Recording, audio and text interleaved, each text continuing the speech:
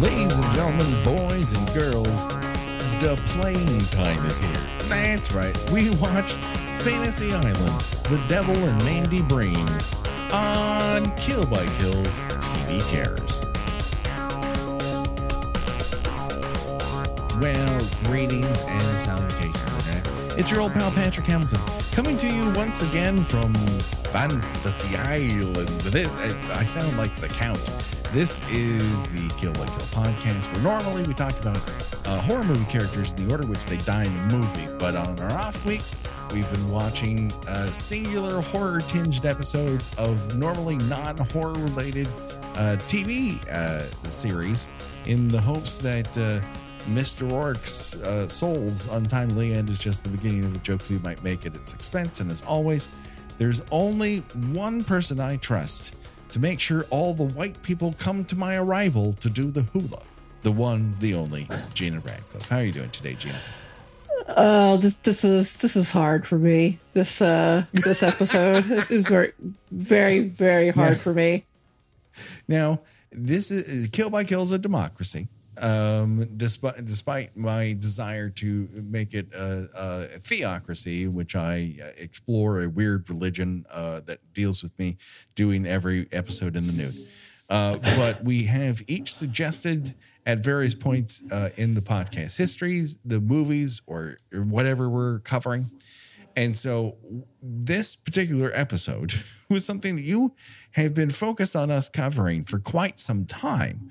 So to hear you say that this was difficult for you is a little surprising to me. Well, I really, really loved this show when I was a child. Okay.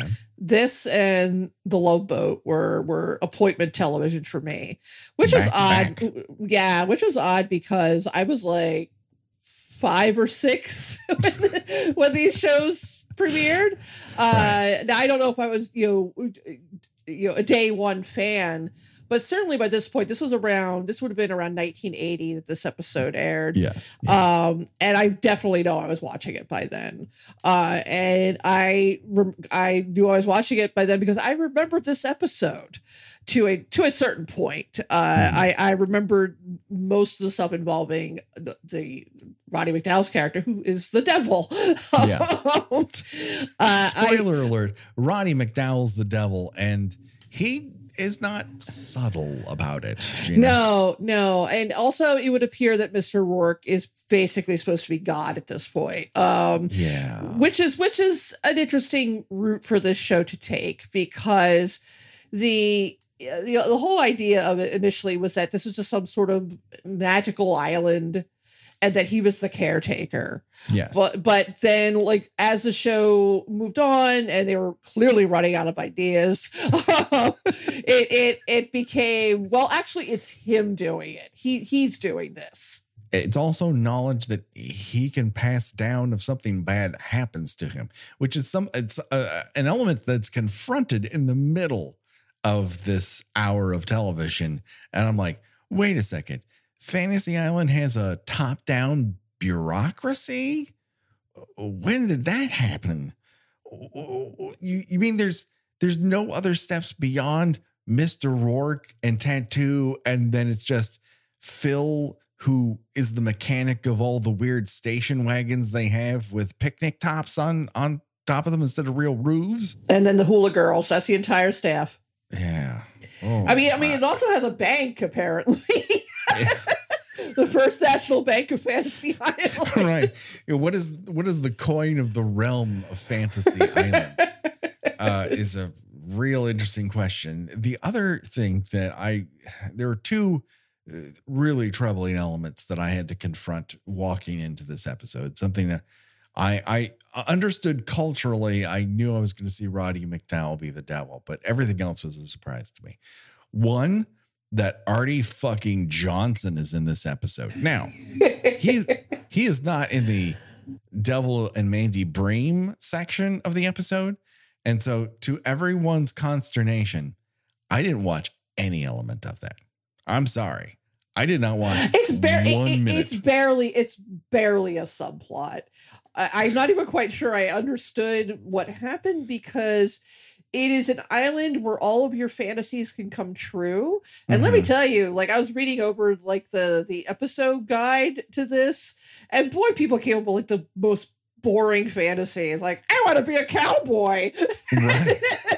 Like, what are you, 8? You know, like, who fantasizes as an adult about being a cowboy? Or, you know, I want to run a bar during World War II.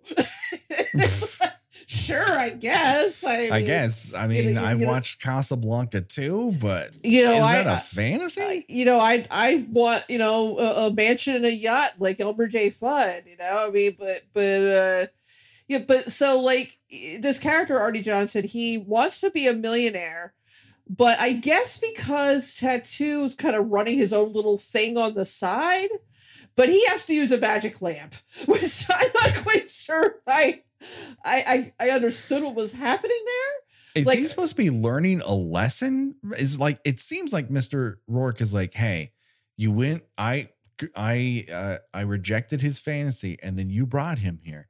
Now you have to do this. And he's like, oh, okay. Well, how hard can it be? Again, you don't have to physically give the guy $1 million fucking dollars. Do they have a horse racing facility on Fantasy Island? Yeah, the way the island looks seems to change depending on the plot. Sometimes they think it's like Hawaii, which is what I always assumed it was when I was a kid, and then it's just like downtown Los Angeles. Yeah, it's Hawaii with a heavy dose of Altadena, California. Yeah, I forgot about the whole like, oh, your fantasy can't involve you being actually given money, which it's like, oh, okay, but Mr. Rourke, you realize that is actually most people's fantasy, right? The other thing is like, it's a fantasy. He doesn't walk away from Fantasy Island with $1 million.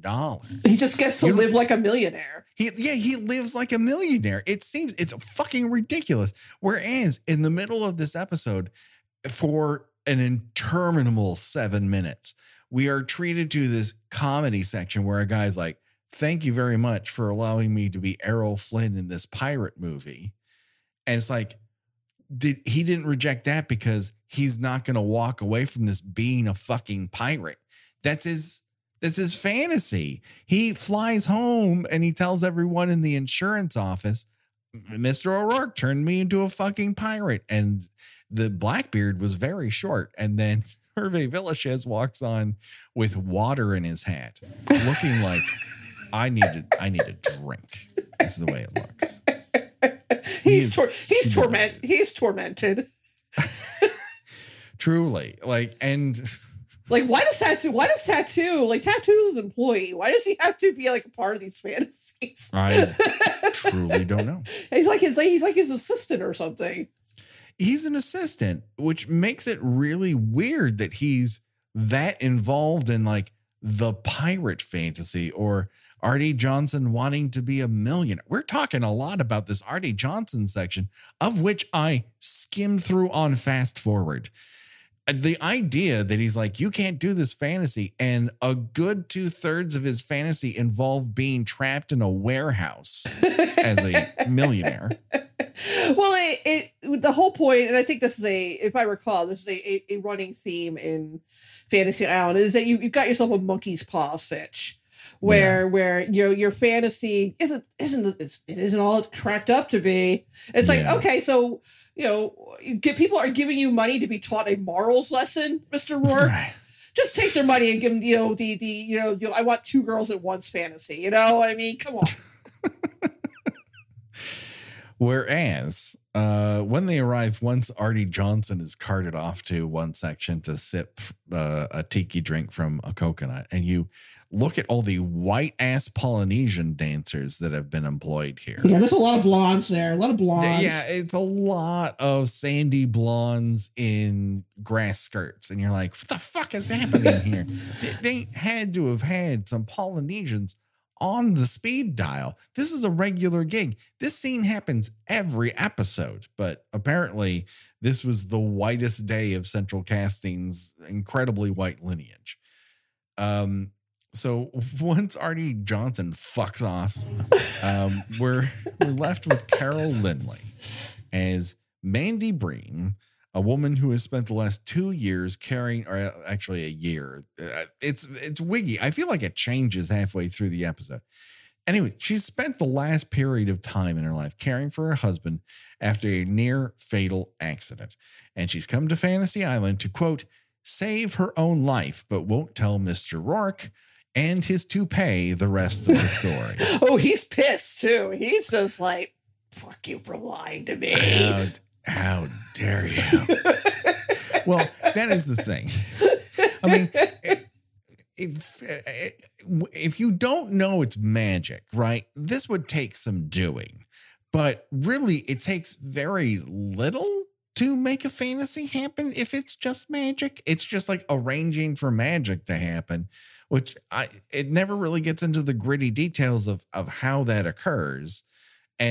But because Mandy won't give up the goods, Ricardo Montalban is steaming through that toupee, which appears to be a converted motorcycle helmet. Yeah, there's some pretty outstanding hairpiece work in this episode. It is truly wild on multiple facets. I mean, Artie Johnson has a comb over that starts in one ear and maybe reaches the other. It's a lot.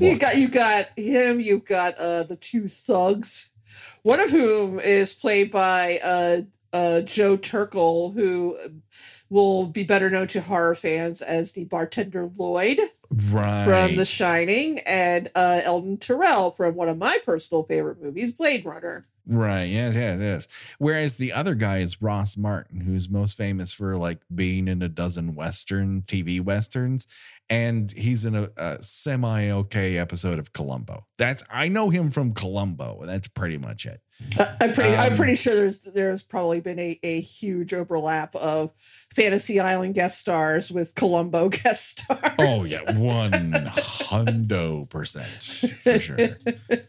And Carol Lindley, who tattoos like Hachi Machi. I can't believe this hotsy lady.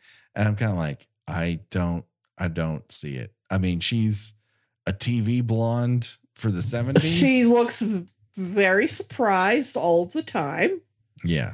When she doesn't look surprised, she looks confused. Yes. She was in the Poseidon Adventure. Good for her. I don't remember who she is in the Poseidon Adventure. Isn't she?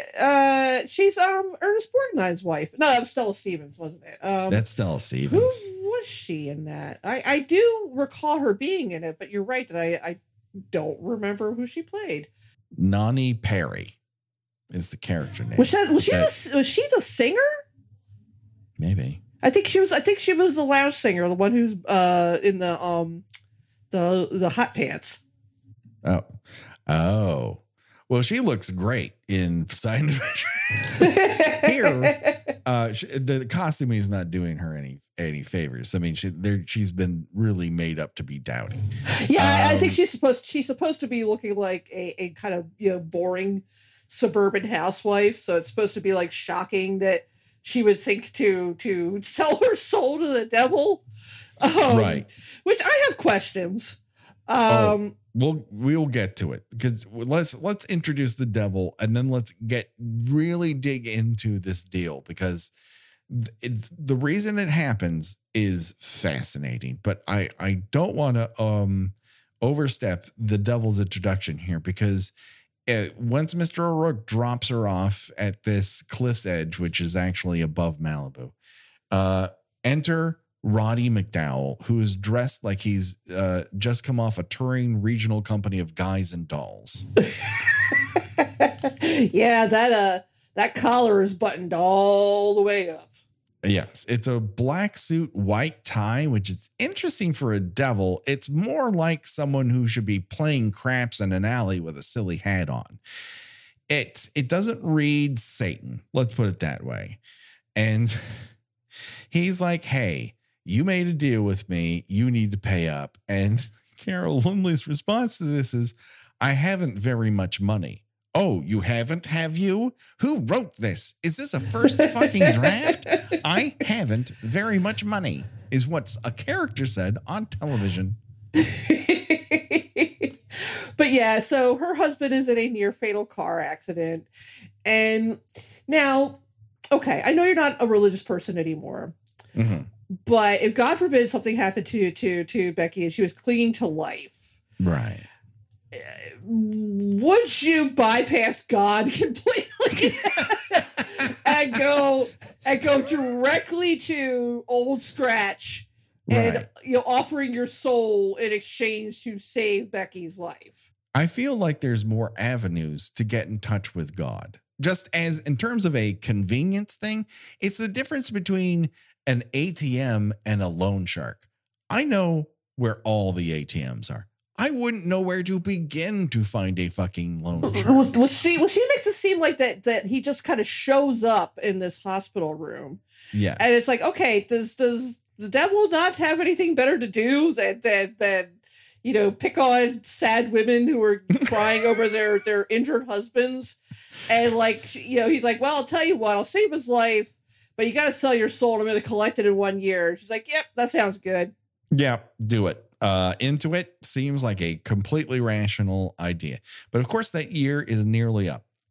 And so to get out of this deal Mandy has made with this Looney Tunes gangster, I mean, the devil, he tasks her with finding a rare Queen Omega orchid, potted, not cut, and bring it to him by the following midnight, or she's burning in hell, baby.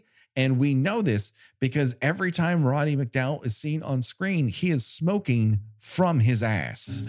I'm not shitting you. Every scene he appears in, smoke is emanating from his ass. Yeah, and another thing I thought was strange. Now, I don't really profess to understand the workings of the selling one soul to the devil process. Sure. But I have read a fair amount of literature, if you want to call it that, and seen movies on it. I thought that was something that the devil came to collect your soul when you die. I did not think it was something that he just shows up a year later like a bill collector, and shakes you down for your soul. I thought it was, you die and you just go directly to hell. Yeah, that's typically how it happens. But he has made a very specific bargain with Mandy over her injured husband from a car accident. It could not be more mundane if you tried.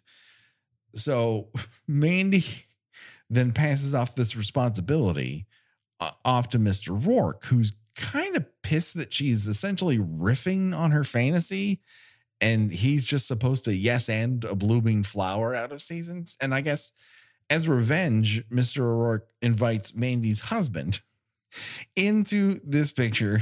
And that is when I was given my next surprise.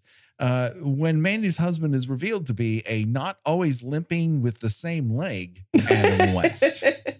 Yeah, I mean, for someone who was hanging on by a thread like less than a year prior, he looks great. He's doing fine.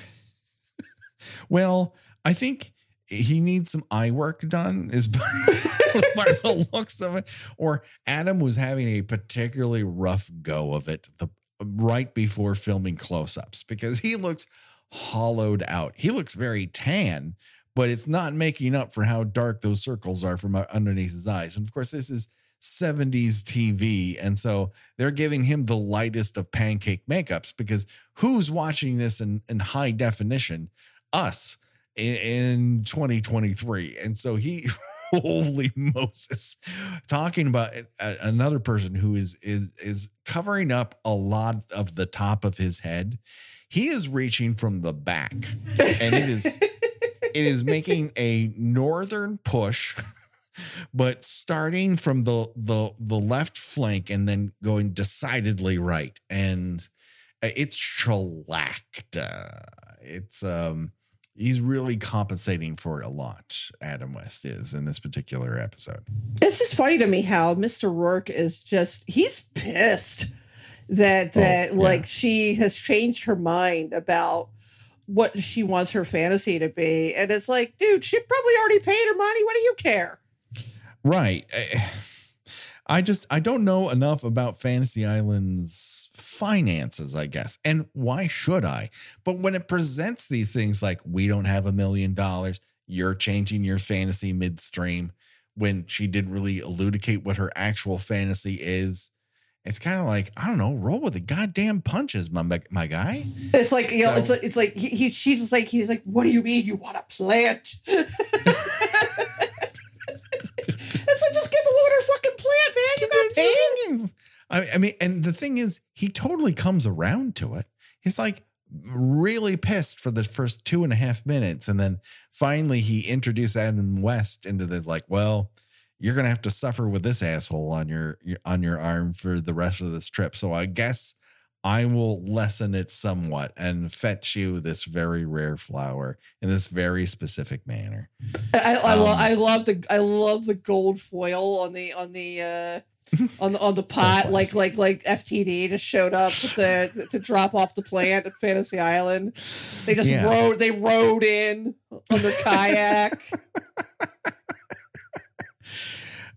So yeah, later on a soundstage in Culver City, but it looks like a tropical isle. Mandy is presented with her flower, and Adam West is wearing what could only be described as banana-based camouflage as a shirt. It just looks like a bruised banana in polyester. It's wild that this was a costume. Like, this is a tropical shirt for this luau, and it just looks like a banana that you probably should have thrown out, but you're like, I'm going to put this in a smoothie as a shirt. But the mood decidedly changes when we cut to the smoking posterior of Roddy McDowall. He's also backlit too, which I think is hilarious. So he's underlit. He's like partially in shadow, but not exactly at the same time. Well, to evoke something you said in the Skinamarink episode, he looks a lot like the Daffy Duck villains from that gangster cartoon. You say he looks like Neon Noodle? Yeah. Very much so. And so Mandy's like, I have to leave you, honey. Satan and I have a previous engagement. And listen, I would like to think of myself as a very understanding spouse, but there's only so many times you can be told, I will explain my rash and weird behavior later, before I stop saying, sure, I'll just be here in this shirt that was rejected by Dan Flashes. It's so weird. So she fucks off with this flower over to Roddy McDowall. And I'm no, devil's advocate or a satanic legal scholar or whatever, but I don't think Buffy the Beelzebub here is playing by the rules, because when she hands him the flower, it just wilts via stop motion. I love that. That's like my favorite part of the whole episode. Because you're supposed to be like, what? How is that possible? What special effects is this?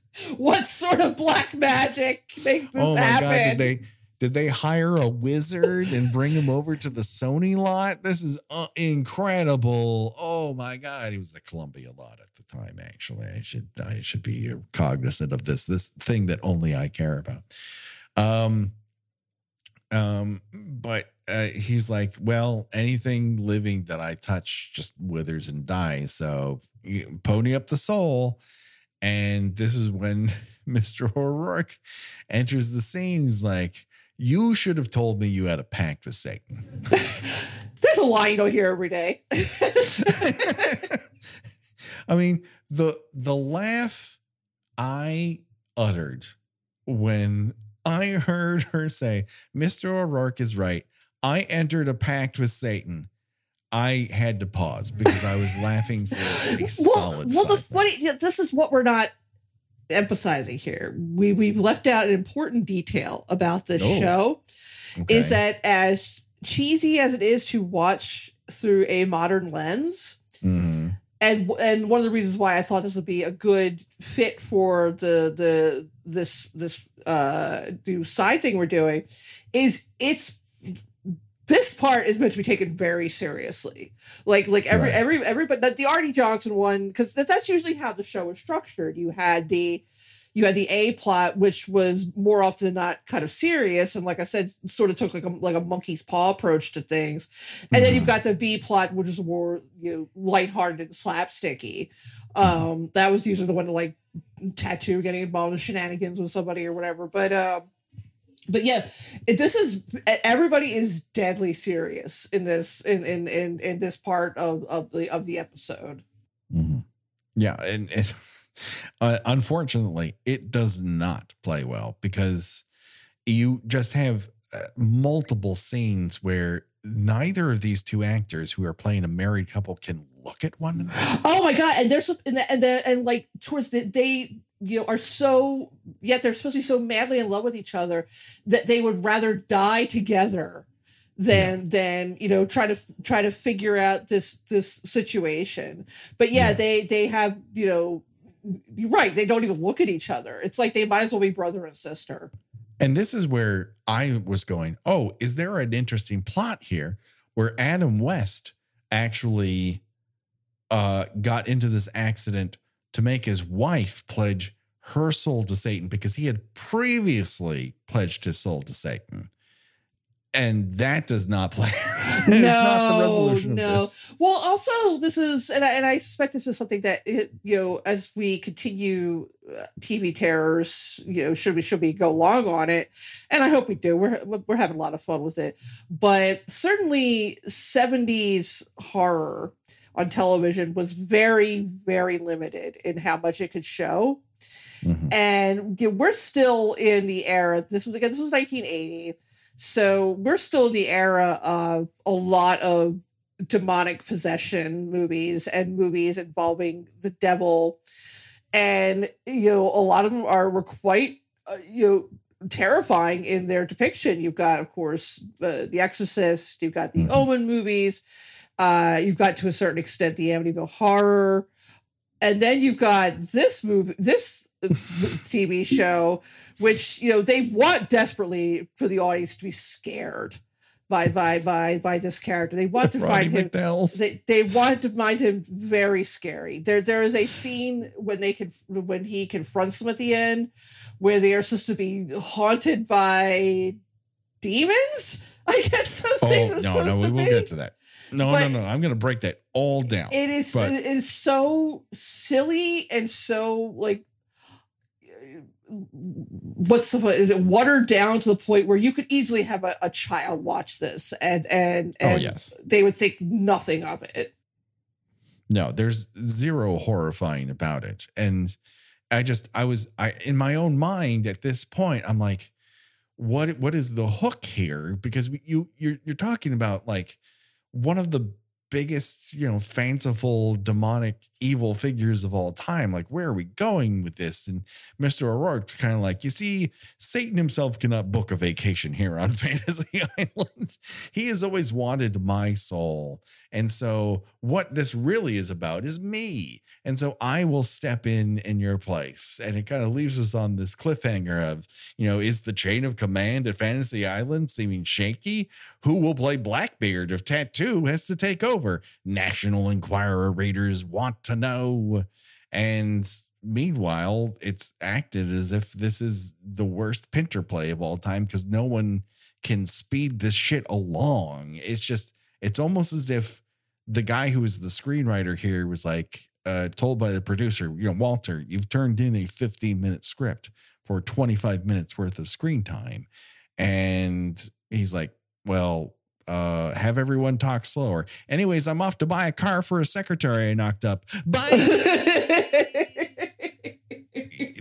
All the tension is lost by the fact that no one can fucking fill up the gaps in the episode.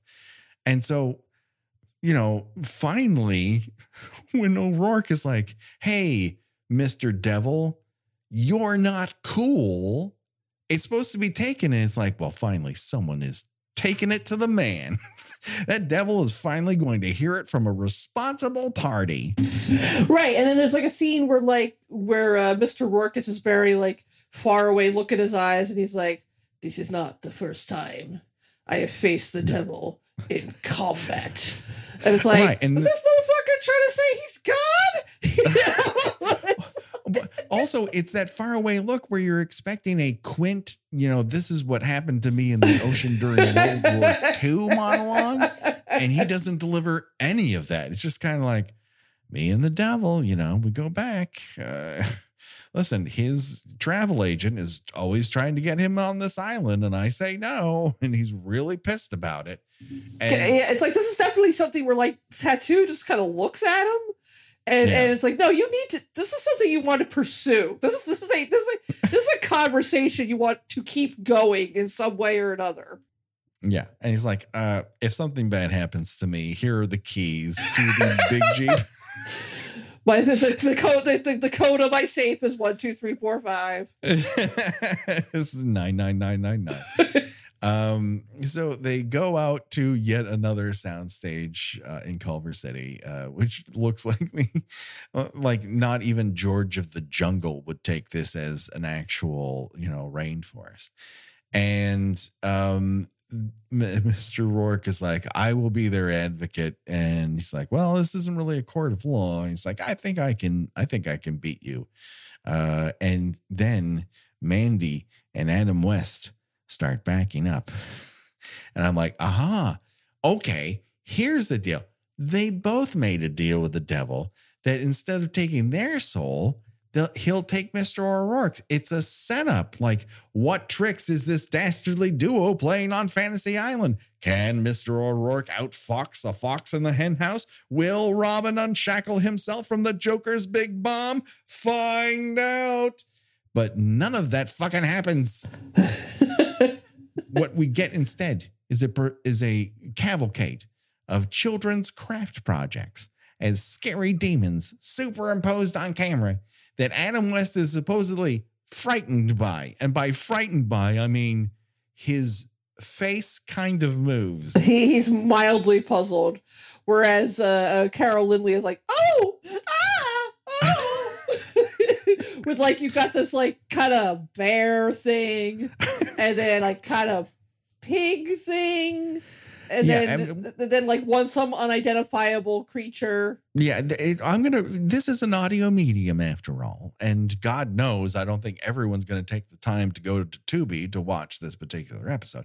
So I did the research. I'm going to tell you what each of these quote unquote demons looks like. Bachelor number 1 has 4 horns and no waiting. He also appears to lack an upper lip, as if God laughs at his physical form. It's not scary, but very pointy. Bachelor number 2, though, appears to be a lowland ape skull that has been dropped in blue nacho cheese. Bachelor number 3 is a rotting felt bear head. That's my favorite one. Large cherry Skittles as eyes that appear first, and then the rest of him comes up. I think this is an Amityville horror riff is what's going on like. But I don't know. His mouth also looks like it wants to give you a big old kiss. That's my favorite one. Oh, I can totally see why. Because after him, everyone is filmed with a zero confidence look. Everything becomes flashback wavy. Like they're like, oh, that's not ready for prime time. Bachelor number 4 was a demon head, but mom backed over it in the driveway because you didn't pick it up after being called in for dinner. And then bachelor number 5 is a scroll, maybe, or like a bad Dr. Michael Morbius that melted in the sun, something like that. Yeah, these things. It reminded me of Knight Rider with the yes, my goblin son showing up in the mirror. Say kind of very similar, the similar effect, but perhaps even sillier here. Yes, your goblin son is again A ghoulie that's going to college as opposed to these community college dropouts that show up here. Meanwhile, back at the fierce battle of wills of good and evil, I'll be honest with you, Gina, I think there were better philosophical debates in The Visitor than we see in this particular episode. Honestly, I think I would agree with you. Love is temptation. Love is a creative energy of the universe. Love is two naked children making each other breakfast on your grandmother's coffee mug. It's a lot of things. And then out of fucking nowhere, Mr. Rourke pulls a 3-point shot from half court, and he uses the Dream Child defense. That's right. He sets it up that if Satan wins, he can only win by taking the exact number of the souls that he requests, which is 3. Rourke's, Mandy, Adam West. And Rourke's like, booyah chaka. Mandy's pregos. So there's actually 4. Don't get me started on those politics, but whatevs. Well, if we know anything, we know the devil always plays fair and square. That's right. But this is Roddy McDowell's turn to act angry. And he does this by slowly turning around. Oh my God, this scene. And again, it's actually almost kind of charming and a little sad that they honestly thought that this was going to be terrifying. Yes. Because what is he going to do when he turns back around? And the answer is fuck all. No. He put on 2 teeny tiny little horns. Oh, that's true. And he now has Spock ears. Spock ears and 1 suspicious widow's peak on Roddy, which again transforms him into the Count from Sesame Street. It's like it's like he's revealing I'm actually the devil. But like but yeah. We knew this already. So it's not all that shocking of a reveal. Yeah, it's like you've been telling us you're the devil since you've shown up and everyone else has referred to you as the devil. So it's not a big reveal that you're more red than you were previously. He honestly makes the Mark McKinney devil from Kids in the Hall seem cool. It's true. Hey, now that would be if he turned into the Mark McKinney devil and he's like, oh, you got me again, Rourke. With the leather vest and all. Yeah. Maybe I'll come back here, kind of hit up some of your Polynesian dancers because they seemed into it. Strange how I can slip into Mark McKinney devil very fast. Wow, that really held cachet in my brain. So he fucks off. And they're like, well, it's crazy that you had to lie. And he's like, oh, Mandy, I think you should visit the doctor when you return to Philadelphia. Because I'm basically God, and I knew this before you did. Yeah, it's a real guess on his part. No, I'm telling you, Patrick, I think that the show is implying that he is a sort of omnipotent being. And that he just like he knew that she was lying about something when she comes into his office and asks about the plan. I think the show at this point is heavily implied that he is supposed to be the good Lord. Man, good gravy. Would you believe in God more if it was Ricardo Montalban? I mean, maybe he seems like a genial enough fellow. Sure. Yeah. No. Would I like to hang out with Ricardo Montalban? Of course I would. Can you imagine the fucking stories that dude has? Like, he has to be a good hang wherever he is now.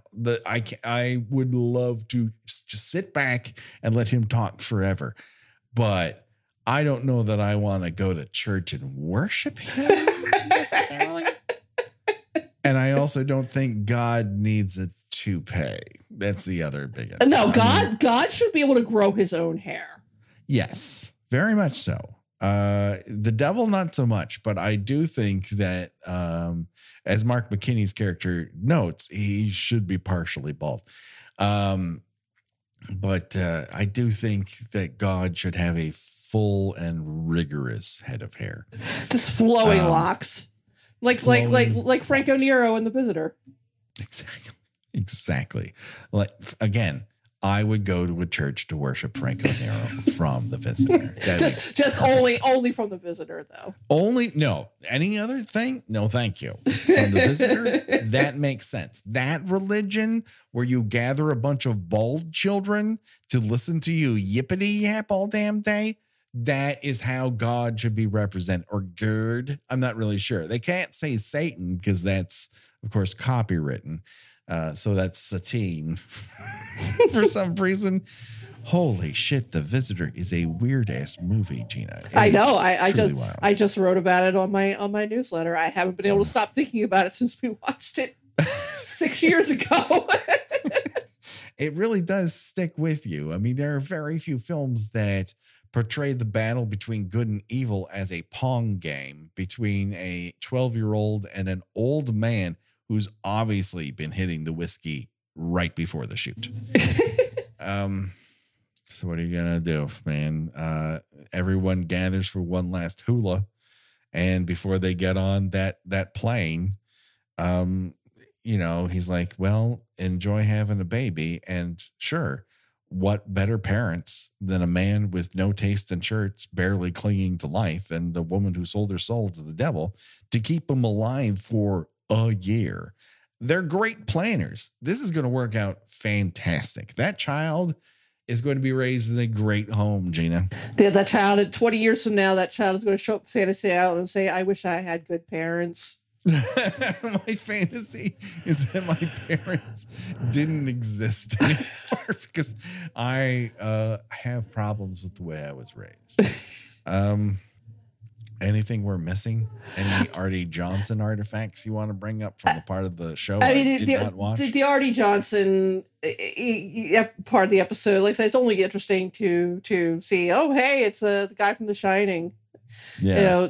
But like that, it barely qualifies as a subplot. Like you have this female character who's working for the thugs. And then initially it seems like she's faking wanting to date Artie Johnson, but then like the very next scene, suddenly they've hit it off and now she doesn't want to be involved in it anymore. And it's just like, yeah, you needed to fill like 15 minutes of this show, didn't you? Yeah, no, it doesn't. And then at the end, it's revealed that she's an undercover cop. And you're like, on Fantasy Island? Yeah, and again, like it's like, okay, is this like a vacation place, like a resort, or is this or is this like an entire like functioning like city and town? Yeah. What is the infrastructure of Fantasy Island? Because the way it's introduced is it's like it's in the middle of nowhere, and what happens is by magic, and that's fine. That's the setup, right? You told me what that is, and then very late in the game, it's like, this undercover cop who just happens to be here. Did you hire the undercover cop to come? Like, what? Does she work for Fantasy Island PD? Yeah, is there like a mayor of Fantasy Island? Because I would have assumed that was Mr. Rourke. Yes, I would very much assume that it's Mr. Rourke, but maybe this is a Disney World, Reedy Creek sort of situation where the infrastructure is handled by a ad hoc extension of the business, but is not, but is actually a government entity. Again, it makes more sense to me that they have a Santa Anita on Fantasy Island than they just randomly have an undercover cop who's part of somebody else's fantasy. And then it's like all these times we had in this car in this warehouse, I fell in love with Artie Johnson. Get the fuck out of here. You fell in love with Artie Johnson by hanging out with him in a warehouse on Fantasy Island. You didn't even see a waterfall together? That's not that doesn't even qualify as a meet cute. No, that's a meet the anti-cute is what that is. There's no level of cute to what they're meeting. It's no, fuck that. So that pretty much does it. I mean, we can't play Choose Your Own Death Venture because nobody actually dies. He just sends the devil back to hell. Sends the devil back to hell. But I guess what we can choose is our own fantasy venture, which is of the two fantasies presented here, which one would you choose and why? Would you choose to be an instant millionaire, but look like Artie Johnson? Ooh. Or would you come to Fantasy Island to get yourself out of a satanic pact to keep your husband alive? I mean, am I guaranteed that Mr. Rourke will, do some mind reading shit and be able to, finagle the devil out of the deal? That is the information source that we have. And so we must conclude that is what will happen. Well, yeah, obviously I would take that one then. I mean, since you can't take the money with you. If you fancy about being a millionaire, but you found love with a nice undercover police lady who works for Fantasy Island PD, who knows what kind of benefits package. But I look like Artie Johnson. Yeah. Does he have the kind of glasses that can burn ants if you hold them up to the sun just right? I just call them like the serial killer glasses. They're like Jeffrey Dahmer special. I mean, those, yes. He looks like, that's too long of a story. But yes, I met a maybe serial killer once, and he had glasses like that. I thought you were gonna say I met Jeffrey Dahmer once. I was like, wait, no, you're gonna tell me this story right now. No, I met a guy who insinuated over dinner that he paid for that he possibly may have been a serial killer. And my response to that was, well, you're the only one who's put that forward as an idea. So, like, are you? And he very coyly did not answer that question. And that's one of those things, Gina, that if you at any point posit the idea, I might be a serial killer, and I ask you, but yeah, yes or no, are you? You better have an answer to that fucking question. So do you you know what I mean? Do you read the paper every day expecting to see him in there? Listen, I never went back to that theater in Palm Springs ever again. I think the Italian restaurant we went to was bulldozed and replaced with different things. So there's not a lot of evidence of what this happened, but it is an insanely long story. But yes, Becky and I may have gone to dinner with a serial killer. And that serial killer was Richard Ramirez. If he was, Richard had seen better days. So, yeah, that's a story for another day. But that pretty much ramps it up here at Kill by Kill. But Gina, where can people find you on these here internets? I write about movies and television at thespool.net. I also have a Substack in which I've been having a lot of fun. I have written recently, as of this recording, about Megan. I revisited The Visitor, which is one of my favorite episodes we've ever done. I re-listened to that one a lot because it just makes me laugh.